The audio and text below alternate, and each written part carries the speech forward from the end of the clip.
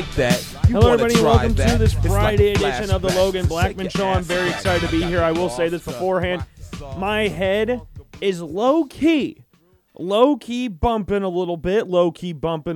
So I'm going to try and keep this one shorter, and saying that I also am well aware that I may have jinxed myself and we may be having a 3+ hour long show. I hope we don't reach that point. But you know what? We have reached long-ass shows before when I have literally started off the show by going, I want to try and keep this one short.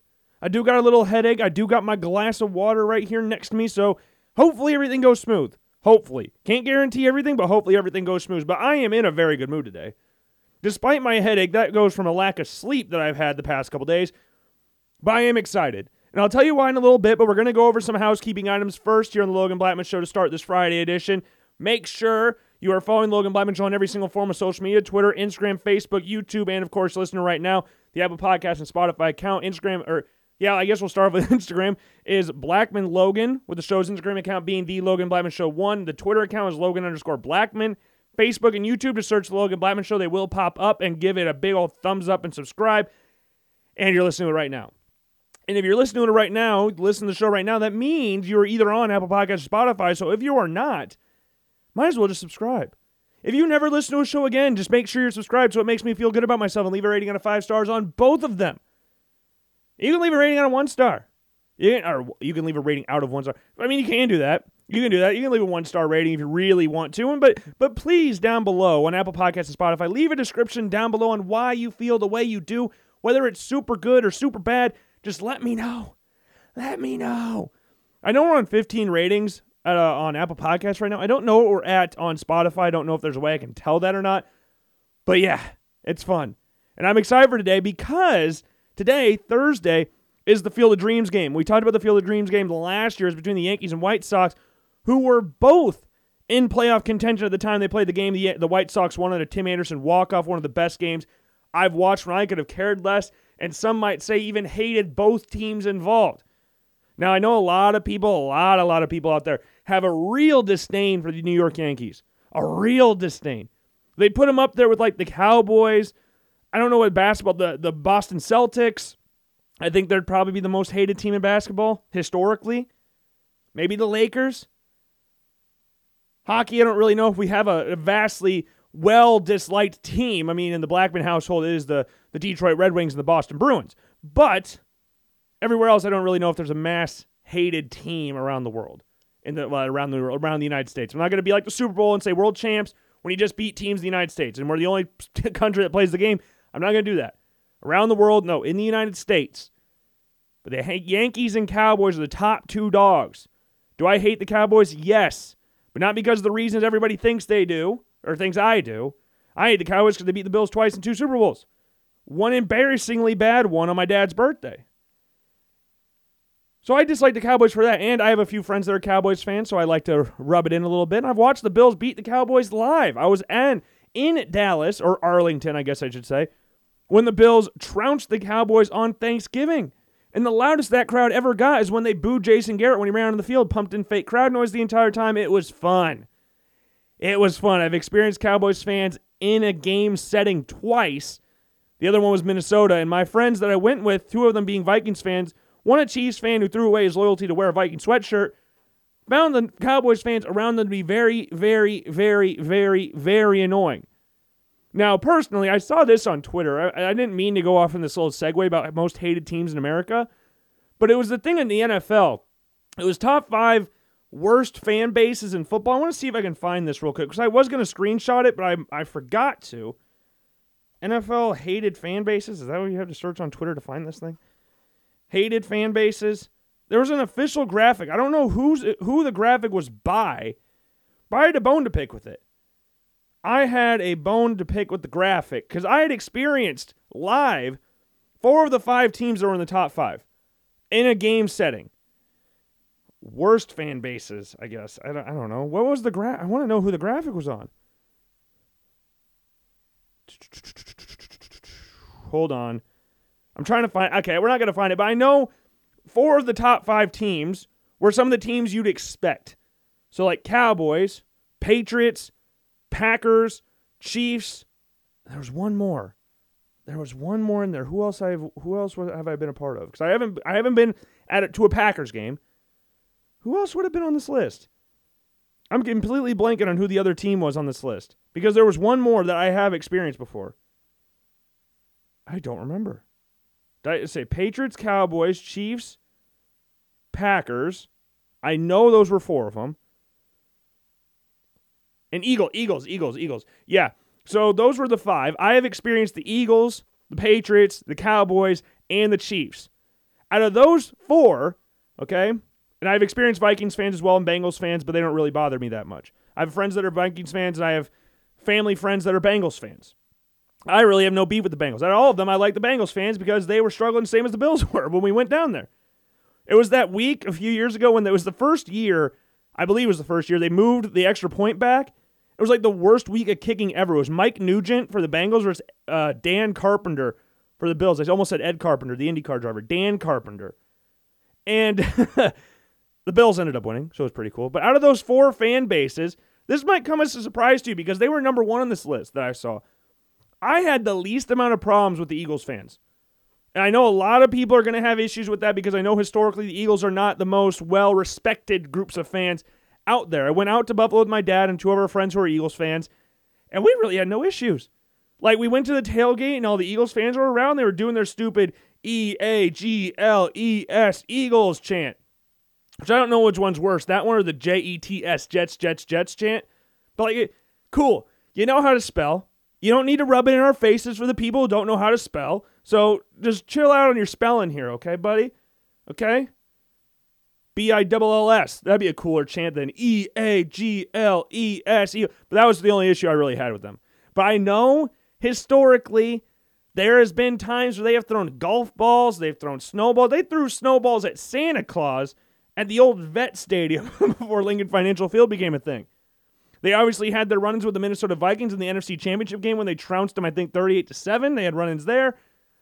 Like Eagles fans, and they did not like Donovan McNabb. They booed Donovan McNabb when he got drafted. Never really fixed the relationship with Donovan McNabb. Don't really have that great of relationships with all of their players. I mean, and that's every fan base. There's obviously some players from every single fan base that they just did not like that player. Just did not. I think every team Kiko Alonso's ever been on, apart from his a few months in Buffalo, none of his teams that he played for like him. And he just retired after 6 years. One of the most lopsided trades in NFL history. The Bills had 2. It's not that far apart from each other. LaShawn McCoy for Kiko Alonso for LaShawn McCoy straight up, and Kelvin Shepard for Jerry Hughes straight up. And if you know Kelvin Shepard, he was just on Hard Knocks. He was a former linebacker, was on the Bills, got traded to the Colts for Jerry Hughes. Jerry Hughes, one of the greatest Bills defensive ends of all time. Not that there's a very long list past Bruce Smith. And Kelvin Shepard played 1 year on the Colts, retired after like 6 seasons of the NFL. But Hard Knocks was awesome. Hard Knocks was awesome. I knew it was going to be fun when they announced the Lions would be the team to go for, or that team were going to be in it. But good Lord, that was fun. Aiden Hutchinson, beautiful rendition of Billie Jean by Michael Jackson. Beautiful. Dan Campbell, great sound bites as per usual. Great stuff. But back to the Eagles, I don't really have the issues that they have. And I remember talking to one of the people there, and this could sound snide. This could sound a little like backhanded stuff or whatever, but they were like, the Eagles fans that go on the road are the ones that can afford tickets. The fans that make their presence known, that give Eagles fans a bad name, are the poor people. I almost said poor blokes, like my English. The poor people that sit up in the nosebleeds. They get all the fights and stuff like that. I was like, okay. I mean, there was no real issues at the Bills game. The Eagles killed the Bills. That was one of the few games that year that I think the Bills rightfully got annihilated in because they were never in that game. Josh played bad. The whole team played bad. Carson Wentz killed the Bills in that game with his legs. Killed them. It was raining, half snowing, cold, cloudy. Like, it was a miserable day. But great fun. It was really fun. Just wish the result was a little bit different. It made the whole 13-hour car ride back a whole lot better. But I've had no problems with Eagles fans. Really. And then the second to last one is the Cowboys fans. Now, I understand why my Vikings friends had problems with it. But when we were in Dallas, now this could also sound a little bit snide, a little bit snarky from my part. We were in a box, okay? We were above everybody else, but we were also right by a speaker, so I could hear the fake crowd noise getting pumped in the stadium. But I had no issues with them. Apart from them booing their head coach, which was the loudest point they ever got in the game. Granted, there was not a lot of stuff other than that going on in the game for the Cowboys. Really rough game for the boys in blue that day. No, not the boys in blue. What do you want to call them? The boys in white. They don't wear blue. They traditionally just wear white uniforms. But I had no issues with them either. Patriots fans suck. Now, that's a whole thing of 20 years of being relevant. They went to one Super Bowl in the 20th century, got annihilated by the 85 Bears. Sucked the rest of the time. No, they went to 2 Super Bowls. They got beat by double digits by the Packers in the other one. Almost killed Jim Plunkett. Then he went left and won 2 Super Bowls with the Raiders. And before Brady got there, I could say before Brady, because even Belichick, when he was there his first year, they did absolutely nothing. I think they went 5-11 Belichick's first year there. I think. I could be very wrong about that. Before Brady, no one gave a rat's ass about the New England Patriots. They were just another team. They were nothing special. And then this guy wearing number 12 walks in with stupid haircut and starts tearing apart the league. And now people are talking about 3 years since Tom Brady's been gone. They missed the playoffs, made the playoffs last year and got absolutely embarrassed. And then now they're talking about, I saw Adam Shine on Twitter said they're the 13th best team in the AFC. Which says a little bit about the Patriots, but also the grand scheme of how really good the AFC is going to be this year. Like a lot of the really good players in the NFC jumped ship and got traded or signed in for agency over on the AFC side of things. Like got Tyreek Hill, J.C. Jackson, Khalil Mack. Like there's some good players, I guess, that either left, J.C. Jackson left the Patriots, but that joined the AFC or left the Patriots this offseason. So it's going to be very interesting. But 3 years since Brady's left, and we're already talking about how they're the 13th best team in the AFC. 13th. Just let their offensive coordinator go. There was talks of them getting Bill O'Brien, and I think Joe Judge is going to be the offensive coordinator this year, which is terrifying. So I might retract my statement what I said on Wednesday about Mac Jones having the second best situation out of all the rookie quarterbacks from last year, because good Lord, he has got Joe Judge is his offensive coordinator. Good Lord, they're going to have nothing going for him. But they were just so annoying. So annoying. And the Chiefs fans, number one, easily. I've complained about Chiefs fans 1,000 times here on this show. And I think that comes from me being from the Midwest, being from Iowa. Like in Des Moines, we are 3 hours away from Kansas City. So I would guess, this could be wrong, but if you pulled the city of Des Moines and the suburbs, I think you would find more Chiefs fans and Vikings fans than anybody. I know there's going to be, I said this before, we got Steelers fans, we got Packers fans, we've got, I don't know, those are the main, the Cowboys fans, obviously, they're America's team. But you experience a lot of Chiefs fans. Then when I went down to Oskaloosa for William Penn, they recruited a lot of people from the state of Missouri. And if you're from the state of Missouri around this time, you are a Chiefs fan because the Rams were leaving. Rams just jumped ship to Los Angeles. My senior year of high school. So everybody that was in Missouri, when we went to William Penn, they already sworn off their allegiances to the Rams and either joined somewhere close, like the Titans. My friend Alex, who's the quarterback there, he joined the Titans team. My friend Brett never even really decided on a team. But most of them, if they changed from the Rams, they went over to Kansas City Chiefs. So screw them, because then they flooded the state of Iowa and I had to deal with them all the time. One of my other friends had a dog named Chief. Terrible. But yeah, I've never, in my experience at games, like the Bills-Chiefs playoff game, helped mend a lot of my problems with the Kansas City Chiefs fans. A lot of them. It also doesn't help that one of my best friends is a Chiefs fan. That doesn't help anything either. And I went with him to the game, but we went down to the game. I had a really good time. I was the only Bills fan in that section, so I had to make up for the lack of Bills fans by talking as much trash as possible. But we were laughing. It wasn't anything serious. We weren't like going at each other about like getting personal and stuff like that. No, it was just fine. It was smooth sailing the entire time. Smooth sailing.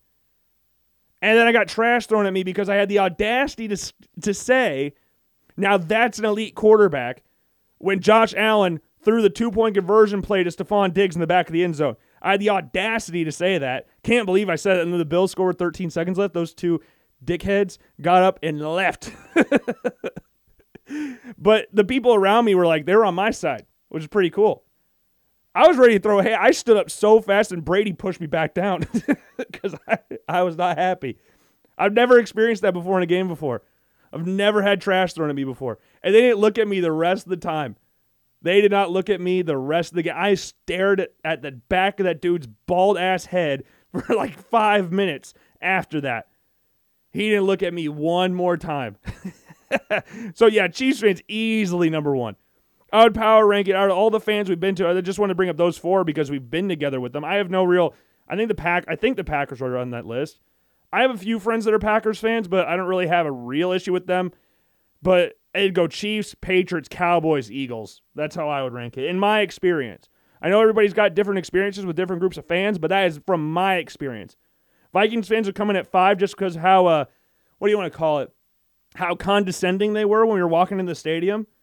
Like, we walked in and they were like, you guys ready for the game? Because the Vikings were like 14.5-point favorites. Josh Allen's rookie year, second game he ever started against one of the best defenses in football, when the Bills had not one of the worst offensive line in football that year.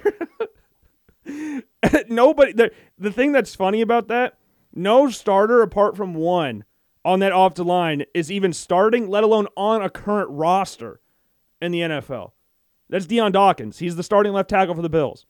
And even he has his flaws here and there. He made a Pro Bowl last year, had the best year of his career last year. But it was like Vlad Ducasse, John Miller, the worst guard tandem in NFL history, a mixture of Russell Bodine and Ryan Groy at center, and then freaking oh crap, what was the right tackle's name? What was the right tackle's name? Oh no.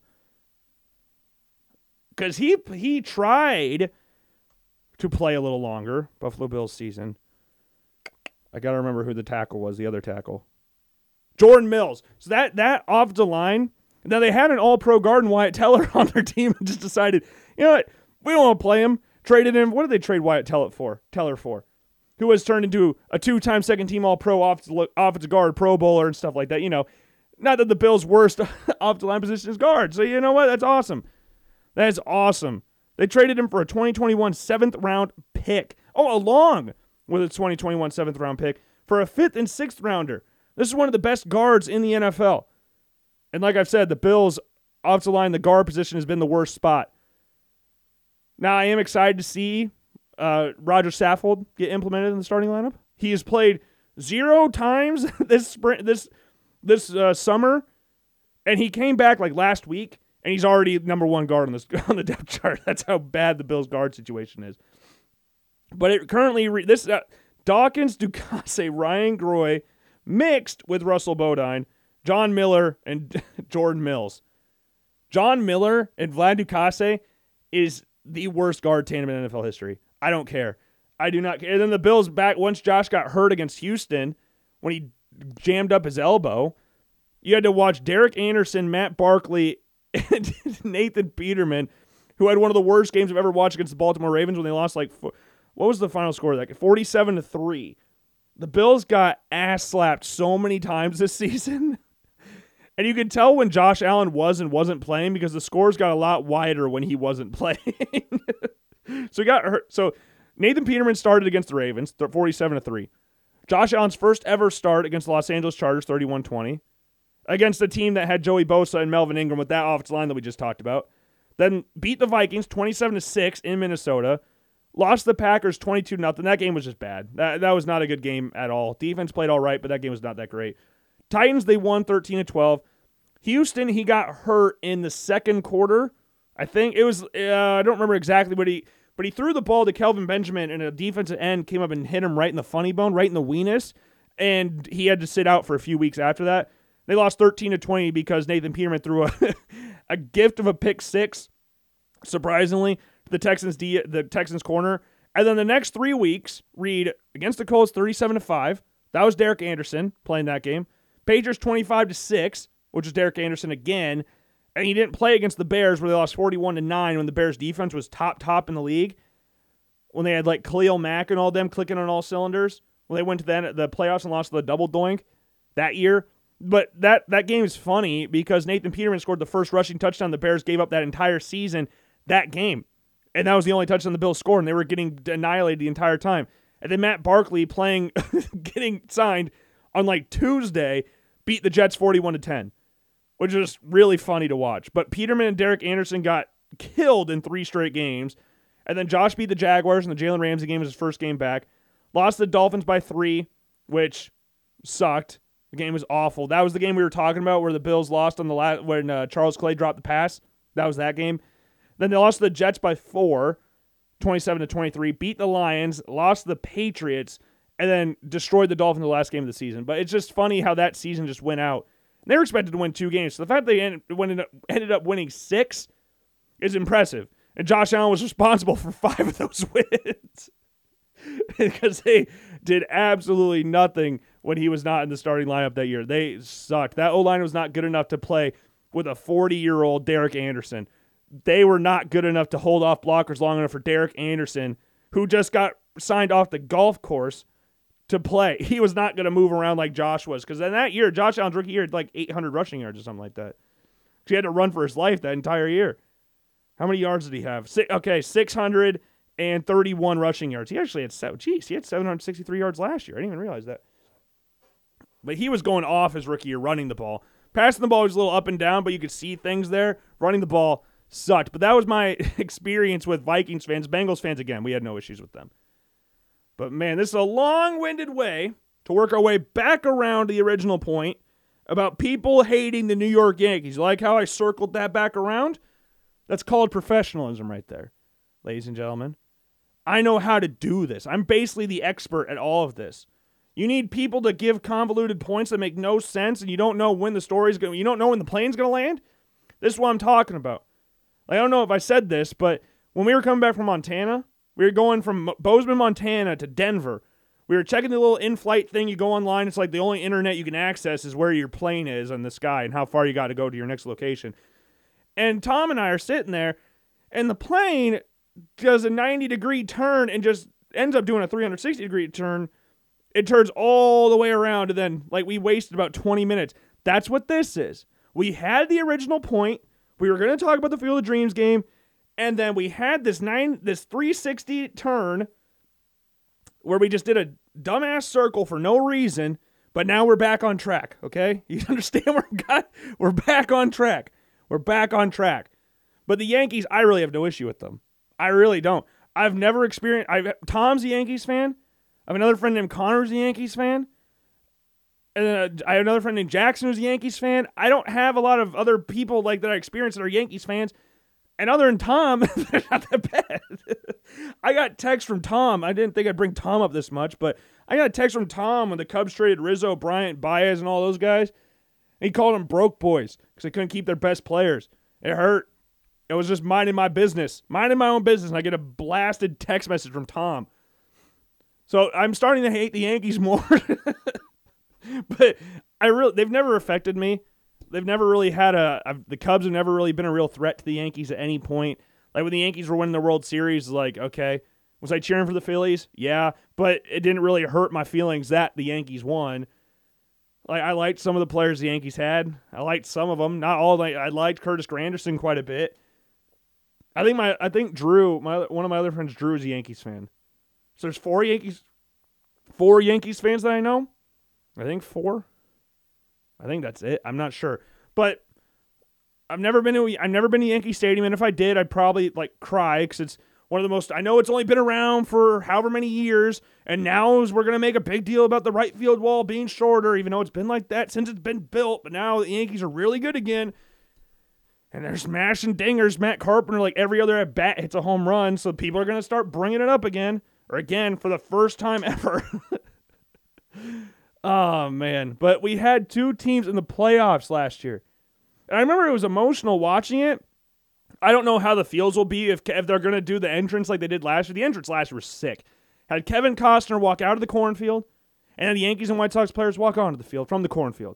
It was beautiful. Cinema at its finest. One of the greatest sports movies, not even baseball, one of the greatest sports movies of all time. I can make an argument that it is the best baseball movie of all time. And yes, I'm including Bull Durham. I'm including The Sandlot. I'm including Rookie of the Year. I'm including Major League. What other baseball movies out there? Space Jam, because he's playing baseball when he gets taken by the Monstars. Because remember, I'm a baseball player now. I don't play basketball anymore. So that counts. We're including all those movies, and I might even argue, Darth Vader's not in those. He's not. The owner / GM of the Cleveland Browns is not in this movie. Or not any of those movies, but he's in Sandlot. He's in Field of Dreams. And the iCubs are actually having a Rookie of the Year night. Rookie of the Year was my favorite sports movie growing up, or sports baseball movie growing up, but just because it involved the Cubs, and I loved the reasoning behind how he could throw really fast. And then all of a sudden, nope, he can't throw anymore because he re-breaks his arm, and now he's done for the season again. And now he's going to come up with tricks to beat up and Gary Busey's in it. Like, it's just it's a mess, but I love it. Major League's up there as well. I'd probably rank it, if I had to be honest. I'd probably go Field of Dreams, Major League, Rookie of the Year, The Sandlot. Oh, no. Rechange that. Field of Dreams, Major League, Rookie of the Year, Benchwarmers, Sandlot. I know Sandlot's a better movie, but I enjoy watching the Benchwarmers quite a bit, so do not come after me for saying I like Benchwarmers more than Sandlot, okay? Nothing against Sandlot. I like Sandlot a lot. Love Benny Rodriguez. Love all of it. You play ball like a girl. All of that. Chewing tobacco on the ride and throwing up. All of it. But I just enjoy watching the Benchwarmers. Like not Frank Thomas. Mr. October. What the hell? Why am I blanking so hard? Reggie Jackson. Good Lord. Reggie Jackson's in it. They have a statue of Darth Vader. Like, a great movie. Do not take anything away from Benchwarmers. Is it better than Sandlot? Like, if we're doing critically, probably not. But I enjoy watching Benchwarmers. My mom loves it as well because I can say all the quotes to her, and she does not get annoyed at that at all. But watching that entrance was just really, really emotional because it was like, it was the first time that I have watched and witnessed a sporting event in Iowa that had professional teams in a game that actually mattered.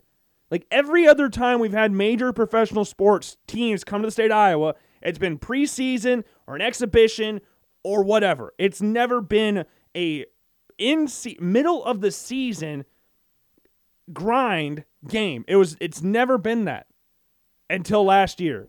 Now, this year's got a little bit different feel because we had two teams that were in the playoff race last year.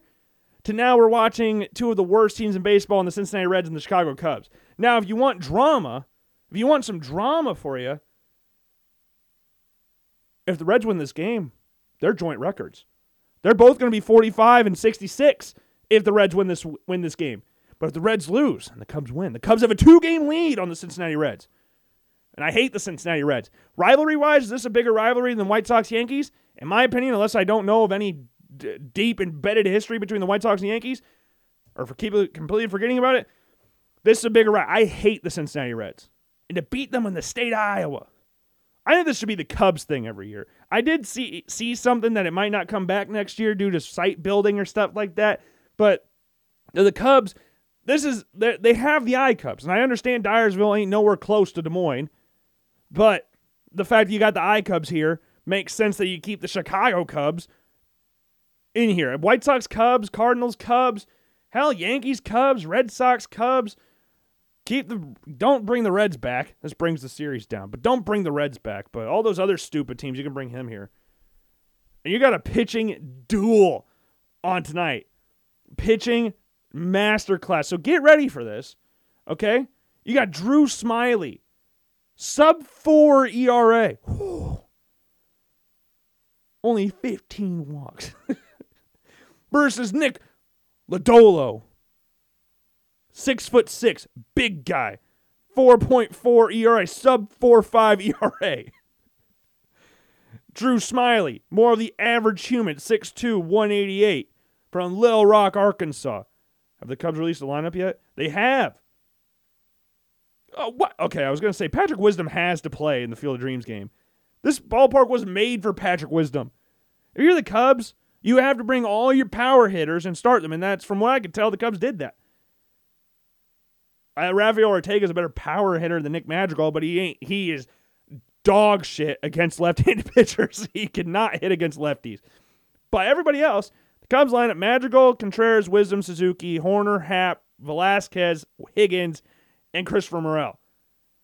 All of them, apart from Nick Madrigal, because that's why he's leadoff spot, have hit over 5 home runs this year.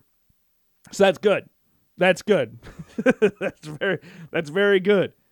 Wisdom's on 20. Contreras on 16, Morel's on 10. He's barely played. Suzuki's on 9. He mashed one. Moonshotted one the other day. It was beautiful. In the Reds, we got Jonathan India, who's fine. Screwed Patrick Wisdom, my rookie of the year, so screw him. Not really, but screw him. Nick Senzel, Kyle Farmer, Joey Votto will probably get a big ovation there. Donovan Solano, Alberto Aquino, Jose Barrio, and Austin Romine. Ooh, we got some bitter rivalry here. Austin Romine playing against his old team. Not even Albert Almora.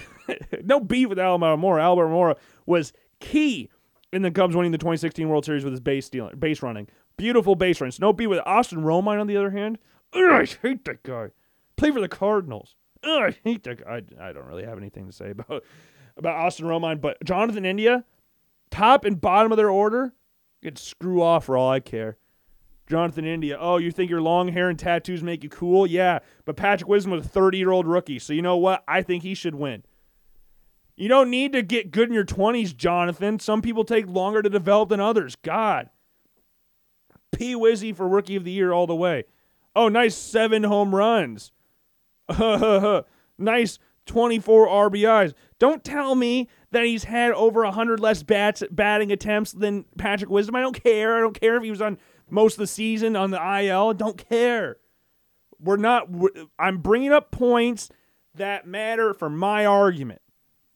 Your argument about how, Patrick Wisdom has 369 at-bats, and Jonathan India's got 225, it's not really comparable. Screw you, okay? This is my argument. RBIs, home runs, stolen bases, Wisdom above. Batting average don't matter. We don't need to talk about Wisdom's batting average. But I am excited. I'm very, very excited. Jokes aside, I'm very excited. Granted, it's not going to be the most I mean, it could be entertaining. The Cubs do have some power hitters on the roster. Like, one of the things that I'm sure a lot of people that were at the game last year, being from the state of Iowa, wanted to watch Anthony Rizzo play, but he had COVID, so he didn't play in the game last year. This will be fun. I'm really, really excited for this, especially since you look at the Chicago Cubs roster. Every single person that is playing, I don't know about Wisdom per se. I think he had to have. But every single person on the Cubs roster has played in Iowa at some point. So, they've been to the state. Home field advantage, literally, because all of them have played here. So, this is going to be funny when the Cubs get absolutely dick slapped by 9 runs tonight. So, this will be very fun to listen to the next day. But if I had to make a score prediction, the Cubs have been pretty decent lately. They've lost a few games here and there, but hey, they won 4 of their last 6 games. That's all that really matters. And they were close games. Close games. Do not care about what happened before that when they lost 5 in a row. Do not care about that. That's not important here. We're talking about the here and now. We've won 4 of the last 6 against elite teams like the Nationals and Marlins. So you know what? Screw off with your hate towards the Chicago Cubs. What did ESPN rank them in their power rankings? 24th above the Reds. That's what I freaking thought.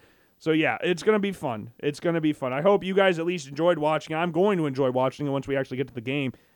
But I'm going to go with I don't think it'll be as exciting as it was last year. Probably like a 4-2 game, Cubs. Cubs have no bullpen, so if Drew Smyly gets lit up early, I'm pretty scared. But yeah, 4-2, Chicago Cubs win. You can't, again, it's a prediction, so you can't hate on me if it's wrong, but I can tell you I got it right when I get it right, because that's how it works. I host the podcast, not you, so screw off. But it's exciting. I'll never forget watching last year. It was really, I remember standing, when you're a kid and you don't really have a grasp on what's bad for you, when you're playing video games, you're really up close to the screen, or you're on your iPad or something, or not iPad, but on your Leapfrog, your Leap Pad, you got it really close to your face. You got your Nintendo DS or Game Boy. You're keeping it 3 inches away from your eyes. Things like that. I was a little kid when I was watching the Field of Dreams game last year. I got so close to our TV and just stared at it. Blank stare. Happiest blank stare I've ever had in my entire life. It was beautiful. Even though I was watching Yankees versus the White Sox, I still thoroughly enjoyed watching the game. That game was exciting. Home runs galore in that game. I wonder, what was the score last year? I know the White Sox won, but I don't remember the score. I know Tim Anderson hit a walk-off dinger to win. 9-8. Yeah, it ain't going to be that this year. I'm sorry. It probably is not going to be that this year. But look at this. Abreu homered in the first. Judge homered in the third. Jimenez homered in the third. Zavala homered in the fourth.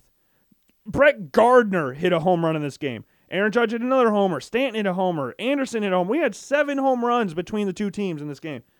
7. I don't think we're getting that tonight. I really don't. But we could. We could. Suzuki's been playing really well recently. He's hit a few dingers recently. Wisdom's always due for a dinger. Christopher Morel hasn't hit one in a little... Well, he's hit one like 2 or 3 games ago. Maybe 3 or 4 games ago. But he could jack some dingers now. He could jack some dingers. I did really wish I wanted to watch Anthony Rizzo play. And then we got former Iowa Cub DJ LeMahieu playing in the game last year. Former I-Cub, I don't know if he actually played for the I-Cubs. Did Eloy Jimenez play for the I-Cubs at all? Or did he get traded before that? I don't really remember. I don't really remember if he did or not. But exciting stuff. Exciting stuff. This is great for the state. I'm excited whenever that MLS thing happens or United States Championship soccer, the league below the US, what is the soccer league below the MLS? I'm completely blank. It's got like the Phoenix Rising in it. USL Championship. Either way, I'm excited for when that happens, when they build the stadium, because that'll be awesome for us again. We got the world's biggest, or the biggest skating rink on the Western Hemisphere, something like that. I think there was one in Japan that might be the biggest in the world, but we could have that, which is just really weird to think about what I grew up knowing to what it is now. We're getting actual important sporting events now. So it's cool. I'm excited for whenever the Des Moines team moves up to the MLS. We had the Iowa Speedway for years. We haven't got NASCAR there yet, or the Monster Energy Cup Series yet, but we've got an IndyCar, we've got Xfinity, we've had the trucks, Camping World Truck Series, we've had motocross, which was very short-lived. We had the basically bring your own car to the track race, where I saw a PT Cruiser race, and it didn't do very well, as you would expect. But it's exciting. It's exciting. I know Dyersville ain't Des Moines, but nowhere close to Des Moines, but it's still something that's getting brought to the state of Iowa, and I'm all for it. I'm always going to be for things happening in the great state of Iowa. One thing that I don't really expect, though, to happen in the great state of Iowa is get an NFL team. I think we're out of the market for the NFL or the NBA. I don't really feel like we're going to get those markets. Like, if we had an NFL team, because I think Des Moines is bigger than Green Bay, I think. If we were going to get an NFL team, we had to be one of the founding members of the NFL. Like St. Louis don't even have a team. Now, granted, there's left, but even before then, they had the Rams. I think they had the Cardinals there. There was 2 St. Louis Cardinals teams, okay? Before you go, that's a baseball team. There was another St. Louis Cardinals team. They bounced around all over the place. The Arizona Cardinals are one of the oldest teams in NFL history, and they've been to 1 Super Bowl. That team is garbage. I hate when people say this, but you want to talk about a poverty franchise? That's the Cardinals. But like, there's big cities that don't have NFL teams. So if the big cities don't have NFL teams, there's a very low chance that Des Moines ever going to get one. But what we do have in the state of Iowa in general, and I'm talking about the whole state, but really, if we get an NFL team, it's going to be in Des Moines somewhere. It might technically be in Ames, but I don't know. But what we do have here in the state of Iowa, we produce really good, solid football players. We always have a way with crafting some tough-nosed, cornbread Iowans that do really well in the NFL level. So it's kind of like we have an NFL team, because you have people that don't really care about the NFL in the state of Iowa because we don't have a team, and then just cheer whoever has the most Panthers players or Hawkeye players or Cyclone players or William Penn Statesman players, because they did have one. Okay, Damon Harrison played in the NFL for quite a bit and was very, very good in the NFL. But we've had really good players. And the position that we've had the most success with, well, there's 2 of them, really, and that's the offensive line and the tight end position. And if you followed along with the series that we've been doing of Top 5 Friday, we have done a series of top 5 positions. Now, I should have done the quarterbacks a little bit differently, because I did it top 5 quarterbacks all time minus Brady, Montana, and Manning. But I didn't want to do all. I shouldn't have done all time. It should have just been quarterbacks I've watched. But right, we did running backs I've watched, which if you needed reminding of what the running backs I watched list was, that was LaDainian Tomlinson at 1, AP 2, Marshall Faulk 3, Edgerrin James 4, and then Curtis Martin 5, with honorable mentions of Sean Alexander, Frank Gore, Marshawn Lynch, LaShawn McCoy, and Chris Johnson. Then we had top 5 wide receivers I've watched, and I had a problem with number 5, but we settled it. But it was Randy Moss, T.O., Calvin Johnson, Larry Legend, Julio, mixed with Marvin Harrison, And the other honorable mentions were Andre Johnson, Steve Smith, Isaac Bruce, and Antonio Brown. And we'll get to something about Antonio Brown. Actually, no, we should get to that now because I don't really have a lot of things I want to say about it. It's just kind of funny. I got this sent to me by my friend Noah. AB, on his own Twitter account, if I saw this quote, I was not really planning on talking about this now, but we brought up Antonio Brown, so I feel like it's necessary to bring it up now. If I saw this screens, this feels like a Ballsack Sports type post. Which, if you don't know Ballsack Sports, they get posted everywhere because they post these quotes that aren't real, but it's a comedic sports channel on Twitter. And ESPN has posted, they had a whole segment dedicated to a fake John Morant quote about saying how he could beat Michael Jordan. And Ballsack Sports posted that, and it's you've been ball-sacked or stuff. Justin Fields had a quote that wasn't real about how he had better receivers at Ohio State, which may or may not be true, but because the Bears they just named Equanimeous St. Brown the number 2 wide receiver. That's how bad things are in Chicago. It's Darnell Mooney and the rest, pretty much. But if I saw this quote, I would not have believed it, that he actually said it. And the way it's tweeted, it just looks like a fake. It's not even that. There's a picture on it, and you could see the edge. If you're going to have a picture there, you either push it all the way to the edge so you can't see the edge of the paper, or you have it somewhere in the middle to where it doesn't really matter. Just make sure it's centered. This one is on the edge, as close as you can get without actually being on the edge, because you could still see the sliver of whatever the hell color, grayish, tan, white color he has on here. But this is from his actual account. Sincerely, AB. This is from his actual Twitter account. So here we go. My biggest regret. So you could go down a lot of different rabbit holes with this one for Antonio Brown. But my biggest regret in my career does not involve calling my GM a cracker, which is really funny and really bad at the exact same time. He called Mike Mayock a cracker when he was in Oakland or Vegas. They were in Vegas because Mike Mayock and John Gruden were there. Or showing up to Raiders camp late in a hot air balloon with frozen feet. He had a severe frostbite on his feet. Or throwing rocks at that UPS driver. I don't know how that can't be a regret. And it definitely does not involve taking my shirt off and doing a victory lap around the Jet Stadium mid-game while throwing up deuces. Okay, all those very regrettable things. Didn't bring up not going to the Bills. I think that could have saved a lot of problems here. But I am very happy he did not go to the Bills because that would not have gotten the Bills Stephon Diggs. So very happy that night that he was on the Bills for about an hour. It was very nice. My biggest regret is that I'll never... Actually, no.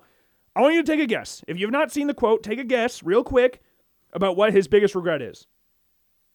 I think you can get it. I think you can understand if you've known AB or known about AB long enough. I think you can understand what the direct quote was that he has right here. My biggest regret is that I'll never get to see me, Antonio Brown, play a game live. Sure, I can watch the game afterwards, but I can't imagine what that was like for you all to see something like that, like watching the Beatles or Jesus perform at Red Rocks.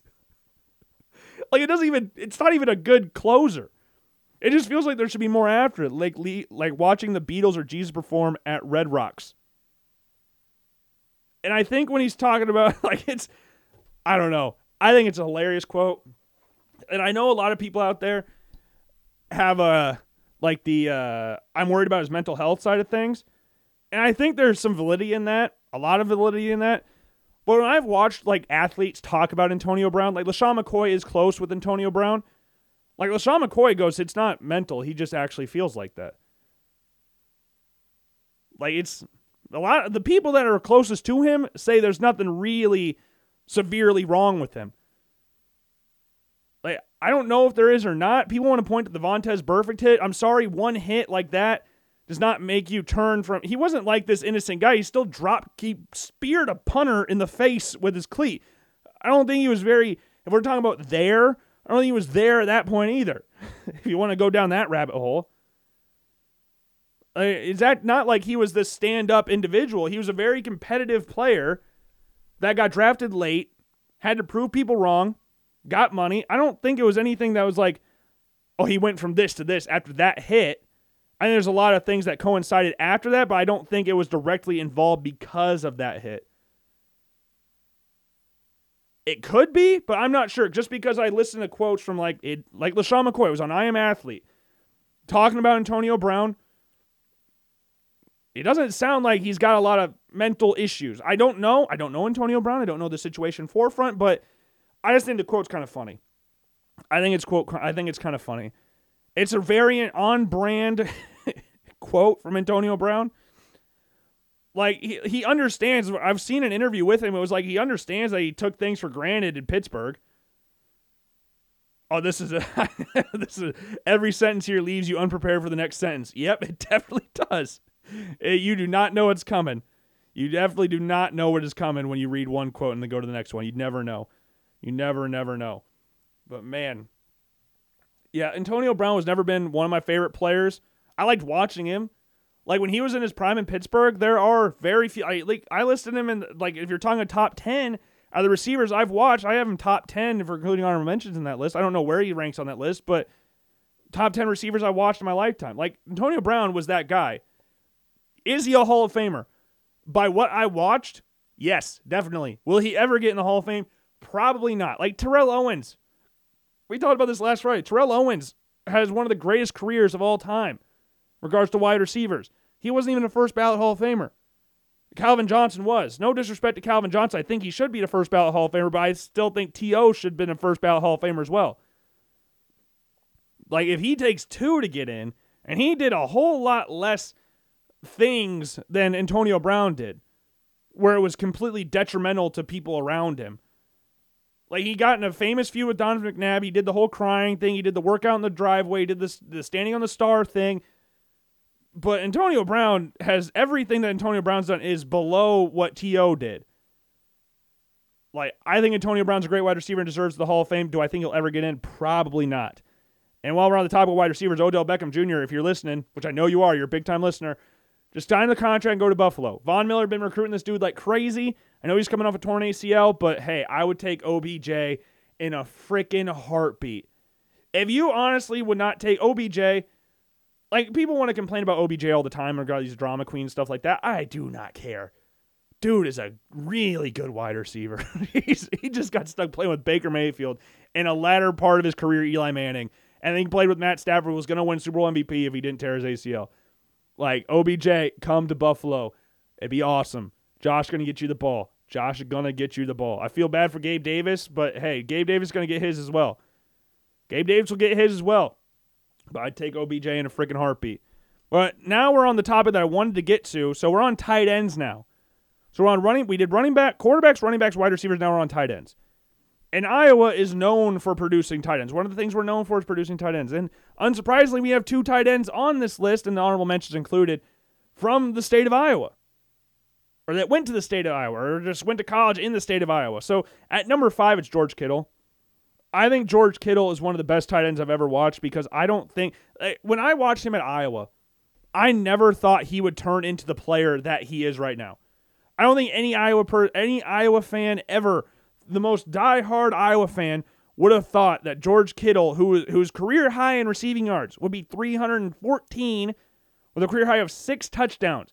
I don't think the guy who's drafted in the 5th round would turn into a guy that received for 1,377 yards, which is barely below the NFL all-time record for yards in a season by tight end. I don't think anybody would have ever expected that in a million years.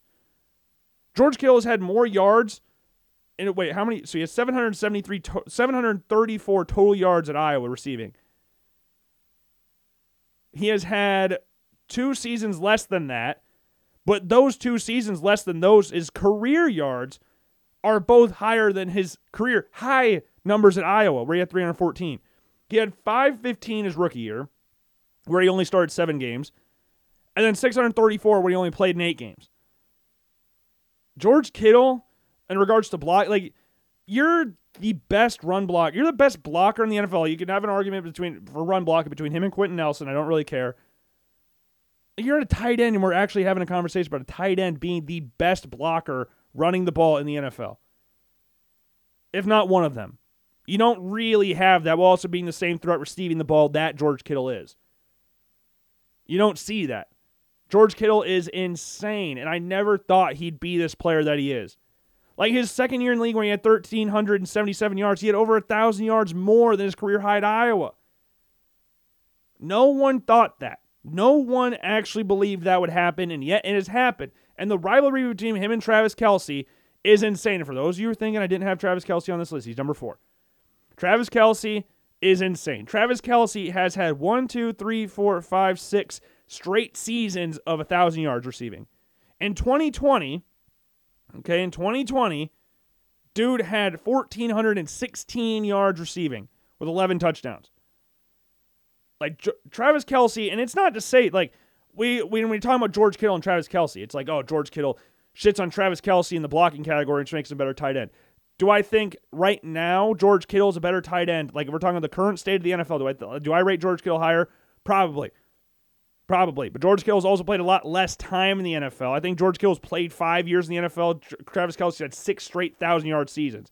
So it's kind of hard for me to go, yeah, all time, George Kittle's better. George Kittle's played, 5 years in the league. Travis Kelce's had 6 straight 1,000-yard seasons. So it's kind of hard for me to go, yeah, all time, the tight ends that I've watched, he's higher than Travis Kelce. I can't really say that at this point. Career-wise, if we get to the end of it, maybe. But Kelce holds the NFL record for receptions. I believe it's by a tight end in the playoffs with 31 in 2020. Like, Travis Kelce is one of those dudes. And he ain't no slouch blocking either. He's not George Kittle level, but he's not a slouch blocking at all. And it's 3 years prior to that. So he played one game in 2013. In the past, 2014, 2015, 862 yards, 875 yards, 5 touchdowns each time. Like, Travis Kelce and George Kittle, great tight ends. Like, they're just insane. And the number 3 on this list is one of my favorite tight ends of all. Well, obviously he's on my list, but this isn't necessarily favorite tight ends ever. This is just the best tight ends that I think that I've watched in my lifetime. Number 3 is Antonio Gates. Former basketball player, tried to play both sports at Michigan State, and then Nick Saban was like, yeah, dude, you need to decide either football or basketball. He's like, well, I want to play both. Went down to Kent State, ended up playing basketball, and got a team to, I think, the Sweet 16, Final Four, Elite 8. So skip the the one in between those ones, the Elite 8. But Antonio Gates and Phillip Rivers is one of the best 1-2 passing combinations in NFL history. The number of touchdowns those two have together. What is the number of touchdowns? Phillip Rivers and Antonio Gates touchdown numbers. Trying to get this record. 116 receiving touchdowns. That is the best quarterback tight end combo in NFL history. I know we're going to talk about somebody later in this list that you could make an argument for as well, but Gates and Rivers, man, they were awesome together. No one, like, other than Kellen Winslow back in the 80s, 70s and 80s, you didn't have tight ends like Antonio Gates that were athlete first and then tight end. Like, Antonio Gates went from not playing football to in his second year in league having almost 1,000 yards, having 13 touchdowns, which is a career high. He holds the all-time record for touchdowns, career touchdowns by tight end with 116, because he only played with Phillip Rivers. Like, it's 2 seasons of 1,000-plus yards receiving, a few seasons over 900, a few seasons over 800. Like, Antonio Gates was that guy. He battled some injuries, turf toe famously towards the end of his career, but Antonio Gates was that guy. He was that guy. Number 2 on this list, I don't really think it's any surprise to who are the top 2 guys, and I don't really think there should be an argument at this point who's number 1. Like, you can make a decent argument for either one. It's Tony Gonzalez. I have at number 2. Tony Gonzalez holds the all-time record for receptions by tight end and receiving yards. 15,000 receiving yards. 1,325 receptions. He led the league with 102 receptions in 2004. Had multiple 1,000-plus yard seasons. Has 5 less touchdowns than Antonio Gates. In more years played. But 5 less touchdowns. Played in Kansas City and Atlanta. Played very well until the very end. Missed consistent. Never missed, apart from his rookie year, in one game. No, not even his rookie year. He missed one game. He played 270 games. Okay, he missed... Wait, hold on. Okay, 2 games. He missed 2 games in his entire career. 1 in 99, and then 1 in 2006. 2006. I hated Tony Gonzalez because he played for the Chiefs, and I hated him when he was on the Falcons because my uncle's a Falcons fan, so I had to hear about him all the time. But Tony Gonzalez is definitely number 1 or 2, and the number 1, I don't really think there's any surprise who's number 1, but I have Rob Gronkowski. Rob Gronkowski speared Trey White when I was in Buffalo watching the game. And you can make a solid argument that him and Brady is the greatest tight end quarterback combo in NFL history. But it's like Gronk was ridiculous. Like he was a ridiculous. If he could just stay healthy, dude would have had every single tight end record. Every single one if he just stayed healthy. And the crazy thing about Gronk, he didn't even play that long in comparison. Tony Gonzalez played from 1997 to 2000 and what? I just had it up. Why did I get rid of it so fast? 97 to 2013. Gronk played from 2010 to 2021.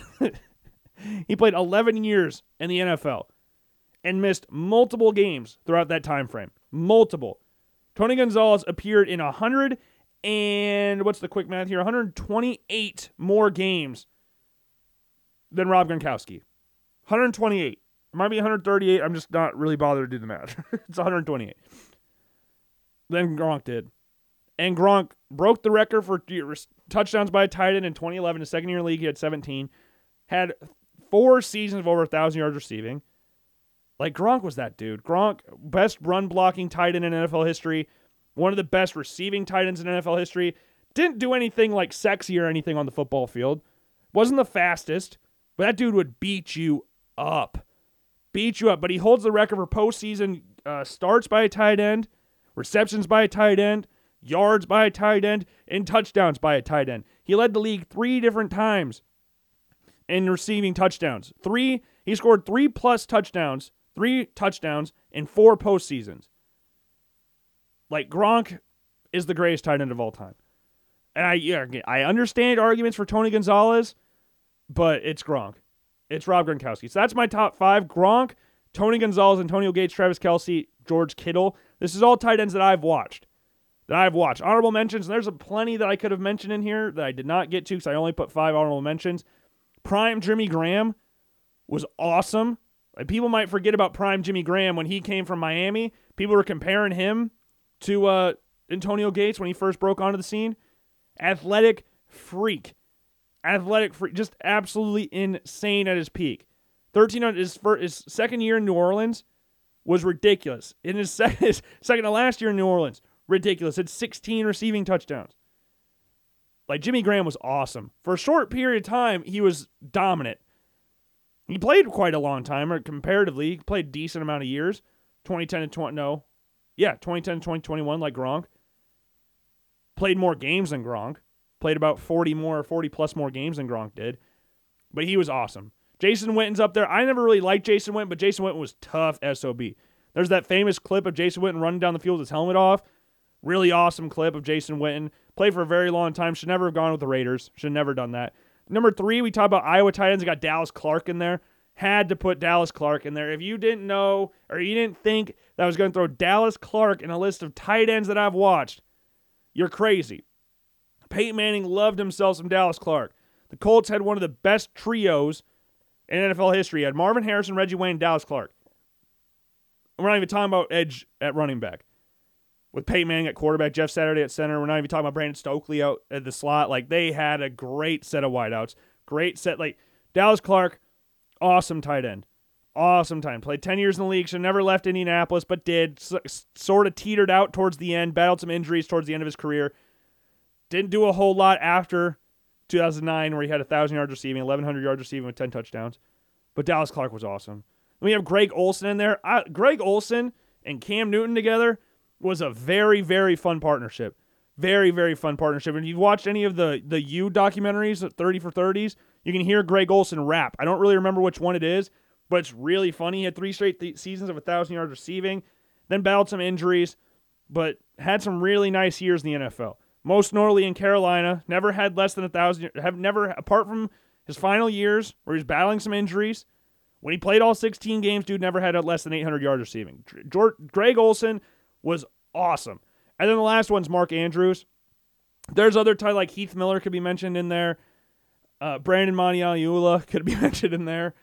I think Vernon Davis could be mentioned in there for the Mike Singletary quote alone. Vernon Davis could be mentioned in here. The crying over the draft and everything. There's a lot of really good tight ends we can mention on here. But Mark Andrews, for what he did last year and how important he is to the Ravens offense, Like, he is the only reliable receiver Lamar Jackson has. The only one. And he was a third-round draft pick. Like, Mark Andrews is that dude. Mark Andrews had 1,300 yards receiving last year. Mark Andrews is a very, very good tight end. You might think I'm ranking him too high, putting him in the honorable mentions. But Mark Andrews, there's been times where he's looked unstoppable. There's been a few times he's looked unstoppable in the NFL. So I feel really good about having him in the honorable mentions list. So here's the top 5 again with honorable mentions. The honorable mentions aren't in any order. That's not the order that I'd rank him in. It's just the order that they popped in my head. Which you could say is that's the order because you should think of the person that's best. Number 1, number 2, like all that stuff. But no. That's like I didn't think. Surprisingly, Gronk escaped my mind until I got to number 3. I was like, oh, wait. Gronk is, why do I have Gronk so low on the list? I had Tony Gonzalez and Antonio Gates on there, and I started typing. I was like, oh, crap, nope. He number 1. So Gronk's at 1, Tony Gonzalez 2, Gates 3, Kelsey 4, Kittle 5, and then all mentioned Jimmy Graham, Jason Witten, Dallas Clark, Greg Olsen, and Mark Andrews. Tight ends are fun. I'm really excited to do the tackles list because there's been some really good tackles in my lifetime. Like, some of the best tackles in NFL history have all existed since I've been alive. And that's really cool. There's a lot of really, really good tackles. There's some good tackles in the 90s and like early 90s and the 80s and stuff like that in the 70s. But big, meaty offensive tackles where you started getting really athletic tackles, like there's a few of them that are playing it right now. Like Trent Williams is the first ever offensive lineman to get a 99 overall rating in Madden. Like Trent Williams is that guy. I'm not telling you where I'm going to rank him because we got to obviously get to that point. But, man, that dude is a freaking monster, Trent Williams. Oh. But the tight ends are going to be nice. There's some decent tight ends in next year's draft. Like 2023 NFL draft, like Michael Mayer is going to be the big one in there. So if you want to look out for tight ends this year, Michael Mayer, he's Baby Gronk. That's his nickname. He even wears number 87. Could be a 1,000-yard receiver this year because Notre Dame don't really have a lot of options for their first-year starting quarterback to use. Then we got Jaheim Bell from South Carolina, Eric Gilbert, more of an H-back type guy. Sam Laporta, we talk about Iowa dudes. Sam Laporta's up there. Jaleel Billingsley, more of a receiving tight end. Then we got Cameron Latu from Alabama, Dalton Kincaid, Will Mallory, Eric All, Darnell Washington. There's some good Noah Gindorf from North Dakota State, Josh Wiley.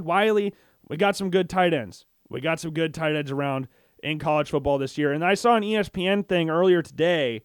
I don't know when this got posted, but it was by Matt Miller, who used to be on Bleacher Report, then did his own thing. Now he's a correspondent for ESPN. Him and Jordan Reed are kind of the B side, just Todd McShay and Mel Kiper's A side type thing. But he did a list of the top prospects for all the Power 5 conference schools. There's a lot of good players that are in this Power 5 conference thing. So, I mean, as you would assume, but there's some on here that I agree with. So we're not going to talk about the ones I really agree with unless I go, yep, or nope. Like, we'll go over that. And some of the players I'm not really familiar with because they're not on the top schools, or some of those players that are on, like, bad teams, like Duke, players like that on Duke, players on Vanderbilt. I'm sorry, but that's just how it works. But here we go. Starting off with the ACC, he has Zay Flowers. I think the only other one you can mention here is Phil Yurkovich. Zay Flowers is a wide receiver. I like Zay Flowers. 5'10", 172 speedster is what we call him. So Phil Yurkovich or Zay Flowers from Boston College. Clemson's Trenton Simpson. Yeah, best linebacker in the draft. More of an outside guy. So when you look at him and Noah Sewell from Oregon, who I'm sure is going to be on this list later, Noah Sewell is the more prototypical inside linebacker where Trenton Simpson can play inside, but he's more suited to I'm not saying like a 4-3 outside linebacker, but if we're talking about like a Will or Sam linebacker or something like that. Like a 4-3 outside linebacker relatively than an outside pass rusher. I got Duke, R.J. Oben. Akeem Dent from Florida State. I like Akeem Dent. Robert Scott is a tackle from Florida State that I really like as well. So those are two players you could look at there. You got Travis Jordan, or what's his name? Jordan Travis, that should be coming out in a few years. Next year, maybe. We'll see how he does this year. But yeah, I think it's one of those two. Akeem Dent, one of the top safeties in the draft. So yeah, you would expect him or Scott to be one of the top guys there. So after Florida State, obviously, I think he's just going in order. I don't really know if they're it's got to be alphabetical order, right? We got Charlie Thomas from Georgia Tech, linebacker. You got Sims, the quarterback, but that's probably the only other option here. Georgia Tech, not really the greatest football team. They did have Jahmyr Gibbs.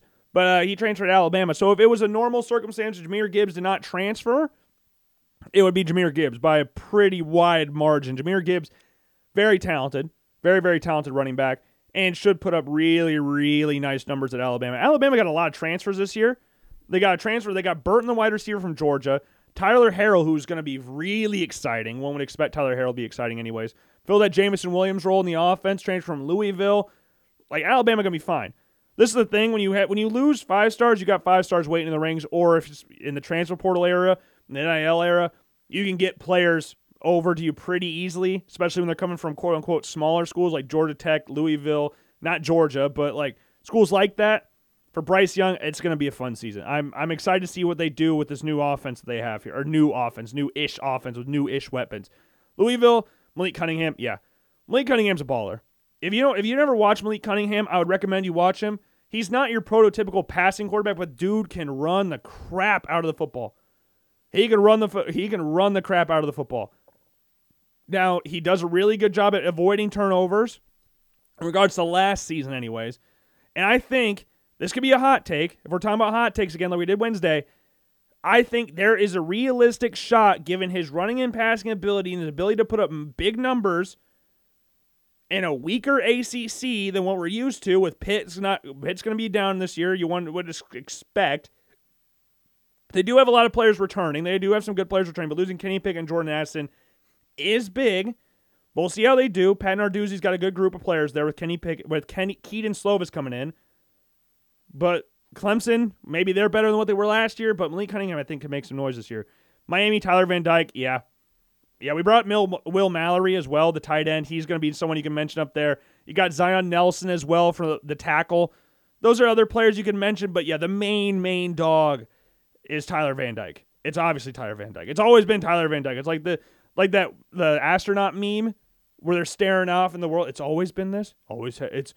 It's all cheese. Always has been. I don't know. I don't know why that was the first example I had, but yeah, one of those three. But Tyler Van Dyke is the main guy there. North Carolina, Josh Downs, yeah, speedy wide receiver. Yeah, I'm fine with that. They don't really have a lot of other things offering for them. They lost their running back. They lost their quarterback. I'm intrigued to see how May does this year in his first year as a starting quarterback in North Carolina. Sam Howell's been there for the past 3 years. Had some success early and then lost all 4 of his top dogs and had a little bit of a down year in regards to passing the ball. Running the ball is way up, but in regards to passing the ball, a little bit of a down year for him in comparison to his other years. But yeah, Josh Downs, I don't know if he'll be a first rounder, but he definitely has the potential to become a first round draft pick this year. Time will tell, because there's a good, this is how we're going to all be now. We got a good group of wide receivers coming in, so we'll have to see. NC State, Devin Leary, yeah, left-handed quarterback too. But Devin Leary is good. Is there any other players from NC State that could really mention? I mean, we had Ike Ekwonu last year, but that's not this year. I don't really think we have anybody worth 100% noting at this point in time. I could be completely forgetting somebody. Like they had Zonovan Knight as well last year, but I think the only guy you can really bring up is Devin Leary. Then we got Michael Mayer from Notre Dame. We already talked about him. Habakkuk Baldonado, edge rusher from Pittsburgh. Yeah. Again, Jordan Addison transfer. Kenny Pickett's gone. You got Keaton Slovis there as well. Keaton Slovis is trying to regain his draft stock. Keaton Slovis lost all of his draft stock over the past 2 years because he messed up his shoulder against Iowa. He's been really down. Really, really down. And Pitt, we'll see how they do this year. Again, they don't really have a lot, but Baldonado is their main guy. He's by far their best player on their roster right now. We'll see how they do masking without Jordan Addison. Maybe that opens up more opportunities for more people. I mean, that's all it can really do, you'd imagine, right? But that's what they're hoping anyways. That's what we're hoping. Syracuse, this is an interesting one. Sean Tucker, running back. It's between two people because, again, Syracuse is not very good. You got him and Garrett Williams, the cornerback. I personally have Garrett Williams higher on my list. Not by a lot because Sean Tucker is a very nice running back, but I have Garrett Williams higher. I do have Garrett Williams higher. Sean Tucker had a really good year last year. 1,400 yards, basically 1,500 yards, 12 touchdowns. Like, nothing, no disrespect to Sean Tucker at all. Syracuse has a nice little tradition of running backs. Not recently, but in the past. You got Ernie Davis. You've got Floyd Little. Like, you have some good running backs go through Syracuse. Jim Brown, like, got some good running backs through there, but not recently, really. Not really recently. Virginia, Brendan Armstrong. Yeah, another lefty. Virginia is so heavily reliant on Brendan Armstrong. It's kind of sad at times. Like, they are Really, really one-dimensional when it comes to their offense. And even their defense stinks. Their defense freaking reeks. And I don't know what else they even really have for Brennan Armstrong this year. Like, Datavion Wicks at wide receiver is probably the next best option here. Unless I'm completely forgetting about another person, but Brennan Armstrong is definitely the main guy. Definitely the main guy. Virginia Tech, Dorian Strong. Yeah, I don't really have another option. I don't really know a lot about Virginia Tech going into the season. So that's another team I need to do research on. I'm sorry. So Duke and Virginia Tech, top two teams that I'll need to do more research on, again, unless I'm completely blanking on somebody, which all could happen. It could really happen that I just completely forget about somebody. It happens all the freaking time. You wouldn't think so, given how cool I am and stuff like that. Wake Forest, Sam Hartman, he's hurt. Sam Hartman's hurt right now. So that's going to be very, very interesting because he'll miss an extended period of time due to a non-football related medical issue. I saw that yesterday. Like, Sam Hartman is a good quarterback. Sam Hartman's a very talented quarterback. Do I rank him particularly high in regards to his NFL status? I mean, not really, but he could. If it wasn't for this, he could have pushed himself up there because past the top five, I think the top five's locked in at this point in time. I think there should be no debate on who's in the top five. And no really any order. Bryce Young, C.J. Stroud, Will Levis, Anthony Richardson, and Tyler Van Dyke. I think past those five, it's fair game on what other quarterbacks you want to rank there. Like, I think Rattler's going to be there. Tanner McKee's going to be there. Hartman's going to be mentioned there. You got the BYU, Jaron Hall from BYU. You've got, what other quarterbacks? Cameron Ward from Washington State should be very interesting to watch. Grayson McCall from Coastal Carolina. There's other quarterbacks I'm completely forgetting. Hendon Hooker from Tennessee. There's KJ Jefferson from Arkansas. There's good quarterbacks, but really fair game. Devin Leary, we mentioned before. But yeah, Sam Hartman is the main guy for Wake Forest going into the season. You would hope that he's healthy or hope that he gets back soon, but A.T. Perry is probably the next best guy on here if we're talking about best prospects at Wake Forest. Fighting Illini is Chase Brown. Illinois, they had a Kirby Joseph last year, and Kirby Joseph's a pretty solid safety. He would easily be the number one guy if we were talking about last year. But right now, Illinois is going to be down bad this year. They did get the Syracuse transfer. What's his name? What is his name? What is his freaking name? What's his name? Someone threw out his name. Remember that you got to know SpongeBob references. But yeah, Chase Brown, 1,000-yard rusher last year. Illinois is not going to be very good. Let's just put Illinois. Yeah. All in all, Illinois is going to be pretty bad. It'd be pretty bad. Indiana, Tywan Mullen, corner. Sure. Again, don't really know a lot of Indiana players. I don't. I'm sorry. There's got to be someone there, right? They were terrible last year, but Michael Penix battled injuries that, I don't know, they're pretty bad. Iowa, Jack Campbell. Yeah, him or Sam Laporta. Justin Jacobs is going to be in there as well, the other linebacker. I think Riley Moss should get mentioned in there a little bit. No one particularly from the offensive side of things apart from Laporta. Unless, am I completely forgetting about an offensive player apart from Laporta? I don't think so. But yeah, Jack Campbell had 143 tackles last year. He was top 3 in tackles last year. He has to be the number one guy for Iowa going into the season, but I think Sam Laporta is right behind him. With Iowa's history of tight ends in the NFL, I think a lot of people will rank Sam Laporta fairly highly, especially when you look at what George Kittle did at Iowa. Sam Laporta hasn't really, he's had better numbers at Iowa than George Kittle has. Like, he had 670 yards last year receiving. George Kittle never had over 400 yards receiving at Iowa. So I think Sam Laporta is definitely up there. I think they're both top 3 in their respective positions, linebacker and tight end. So we'll see how that goes from. Maryland has 2 very nice wide receivers. They have Dante Demas Jr. and they have Raheem Jarrett. Now, I don't remember which one it was. One of them is coming off a nasty leg break that they had against Iowa. Or right, with a knee injury, whatever. But that's Dante Demas. Had a very bad knee injury last year. But he's good.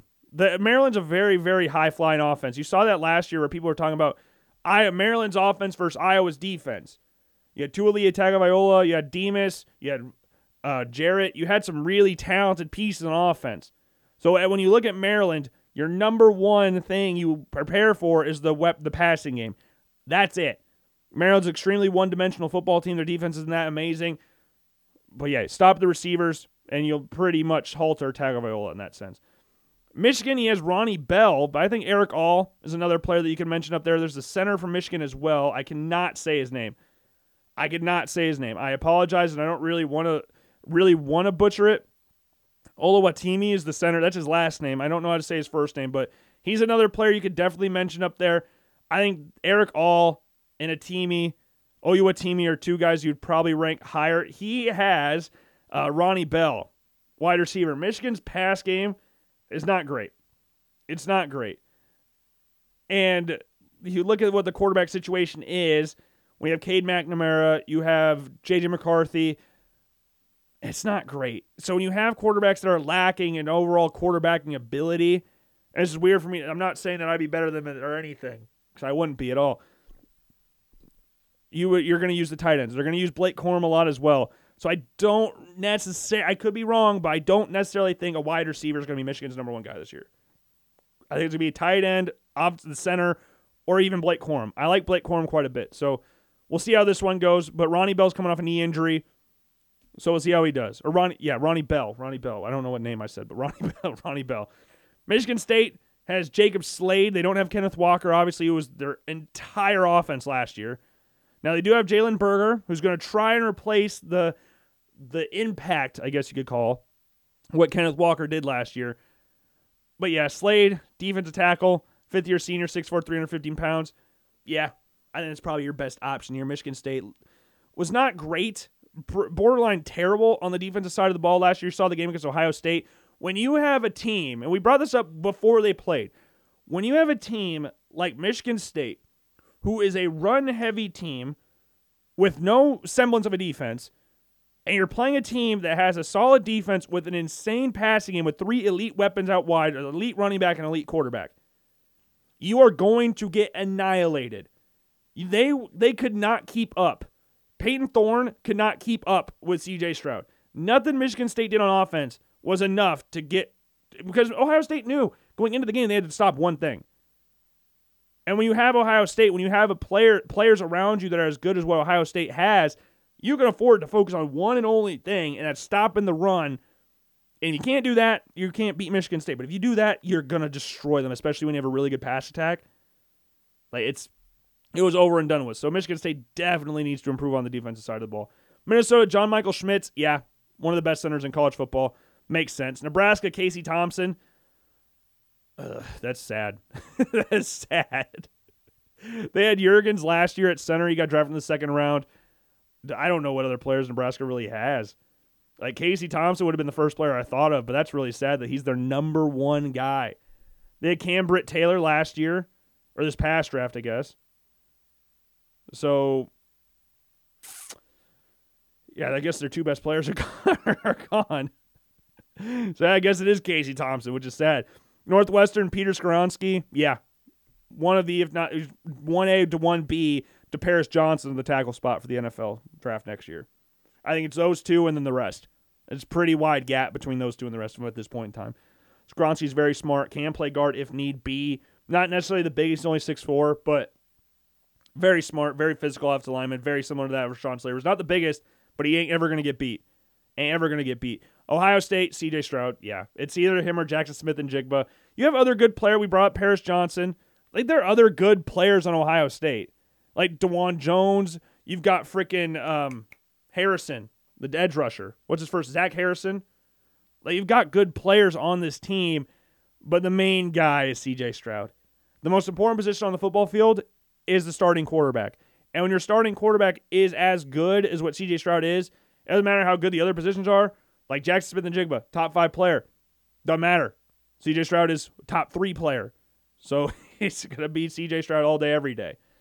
Then you got Penn State, Joey Porter Jr. Yeah, big corner. 6'2", physical corner, big physical corner. And that's a theme you can have in some of these corners in this draft. There's a lot of big corners here. There's a lot of pretty decently sized corners in this draft. Purdue, Aiden O'Connell, I guess. They got Charlie Jones. They got Tyrone Tracy, 2 former Iowa guys. So, we'll see how he... But yeah, Aiden O'Connell is probably... They lost George Karlaftis last year. Aiden O'Connell's definitely the dude for them this year. Rutgers, Avery Young, corner safety hybrid. Yeah, Rutgers don't really have a lot going for him, but Avery Young's really good. Wisconsin, Nick Herbig. It's Wisconsin linebackers. Wisconsin always has a decent linebacker core. They always have a decent linebacker. They always have a decent running back, and they always have a decent offensive line. It consists of Wisconsin. That's pretty much all it is for Wisconsin. Those three things. You don't really need to have anything else. But this year, Wisconsin regards to draft prospects. That's pretty much Herbig's all they really got.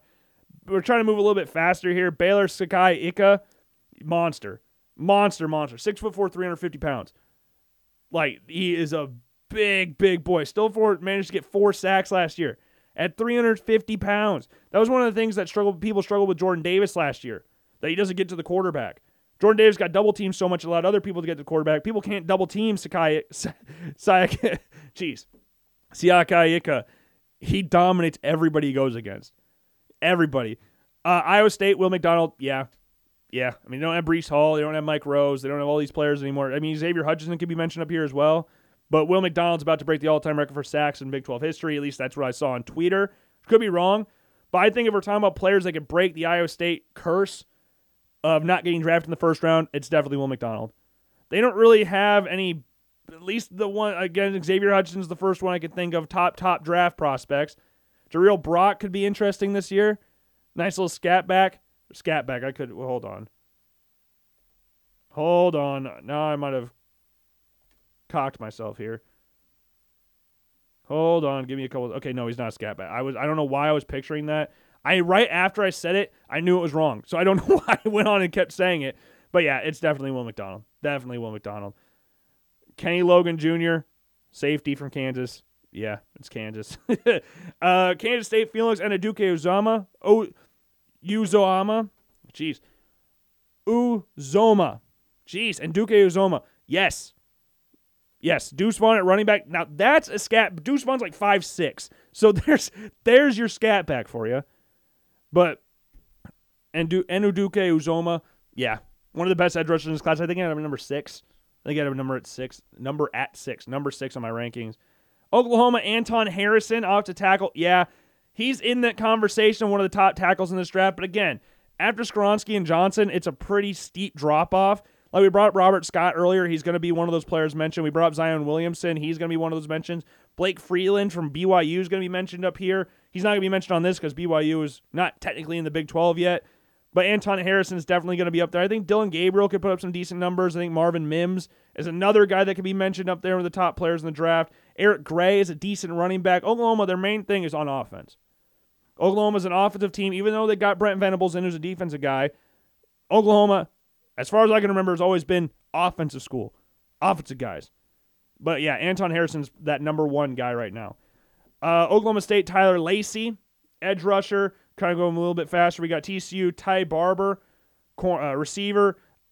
I don't know. I think it's Quentin Johnston, the other wide receiver. Quentin Johnston's a bigger wide receiver. He didn't even mention Quentin Johnston on here. Now, Ty Barber is a smaller wide receiver. He's 5'9", about 180. Quentin Johnston about 6'4", 220 pounds. He's a freaking monster. I would definitely put Quentin Johnston number 1 here. Definitely. Texas, Bijan Robinson. Yeah, not even close. Not even worth really explaining at this point. Texas Tech, Tyree Wilson. We got Taj Alston, from West Virginia. Arizona, Jacob Cowing. Arizona State, Merlin Robertson, linebacker. We got defensive tackle Brett Johnson from Cal. R.J. Sneen from Colorado. Noah Sewell from Oregon. Yeah, makes sense. Omar Spates from Oregon State. Kai Blue Kelly, very talented corner from Stanford. Tanner McKee will be the other one mentioned up there. Obviously, we brought him up earlier. But Kai Blue Kelly, beast corner. Zach Charbonnet from UCLA. Yeah, really like Zach Charbonnet. DTR, I think, should get mentioned a little bit up here. I don't know where he'll get drafted, but DTR is a beast. Jordan Addison from USC. Yeah, Caleb Williams will be this next year, so it's fine. Dalton Kincaid, we brought him up earlier when talking about the tight ends. Cam Rising, the quarterback. I don't know where Cam Rising will go. I didn't have him in my top 10, but you could see how the offense changed when Cam Rising was implemented as the starting quarterback for Utah last year. You could see the direct change that it had, but Dalton Kincaid's their main guy. Jackson Kirkland struggled last year, struggled the year before, but talented. Monster dude. Hasn't really given him a ton of sacks, but he went from a first-round draft pick possibly to a more than likely fourth-round draft pick, maybe creeping into the third round at this point in time. So that's probably be it right there for that, for Kirkland. I do like Kirkland. I do. He's on the smaller side in regards to weight. He's about 6'7", about 290. I don't know what is that what he weighed last year? 310 is what they list him as, but that could be wrong. He was 290 pounds. Well, obviously he was at some point because he's at 310. You can't really not be. He had to pass through 290 at one point. Washington State, Ron Stone Jr., the defensive end. I think, again, Cam Ward's got to be mentioned up here. I'm really excited to see what Cam Ward does. I'm really excited to see it. He transferred from Incarnate Word. Washington State, famously passing offense, heavy passing offense. I think Cam Ward fit that perfectly. Washington, they got Michael Penix from Indiana. Arizona State got frickin' Emory Jones from Florida. Like, there's some good transfer quarterbacks. We got USC with Caleb Williams. Bo Nix went to Oregon. Any other transfers that I'm forgetting about right now? I think Arizona got a transfer quarterback. I think, like, a lot of good UCLA almost got Dylan Gabriel, but then DTR was like, yeah, I'm coming back. So they're like, okay, you're going to Oklahoma now, which could help his career a little bit more playing for Oklahoma than UCLA, but who knows. Alabama, I mean, it's Will Anderson, yeah. He's the best player in the draft. Bryce Young's not far behind him. And again, we brought up Tyler Harrell. We got Deontay Burton there as well. Or Jermaine Burton, sorry, not Deontay Burton. Jermaine Burton. And Alabama's always going to have good offensive linemen as well. It's just an Alabama thing. They're going to have good players just pretty much all the way around. Emily Ekor's the guard. Javion Cohen's there as well. Or Ekor's the center. One of them's the center. Ekor or Cohen's the center. I don't remember which one's the center. I'm sorry about that. But it's Alabama. Alabama will always have good players. Byron Young's still there. DJ Dale's still there. I mean, at corner, Eli Ricks. We didn't even bring up Eli Ricks. They got a threesome at safety. Jordan Bowell, Malachi Moore, and Brian Branch. Like, good Lord, it's Alabama. You could pick any player on this list. Henry To'oTo'o is there as well. Any player you could go with in Alabama, and you go like, oh yeah, Jahmyr Gibbs. And everybody go, oh yeah, he's going to get a first-round draft pick.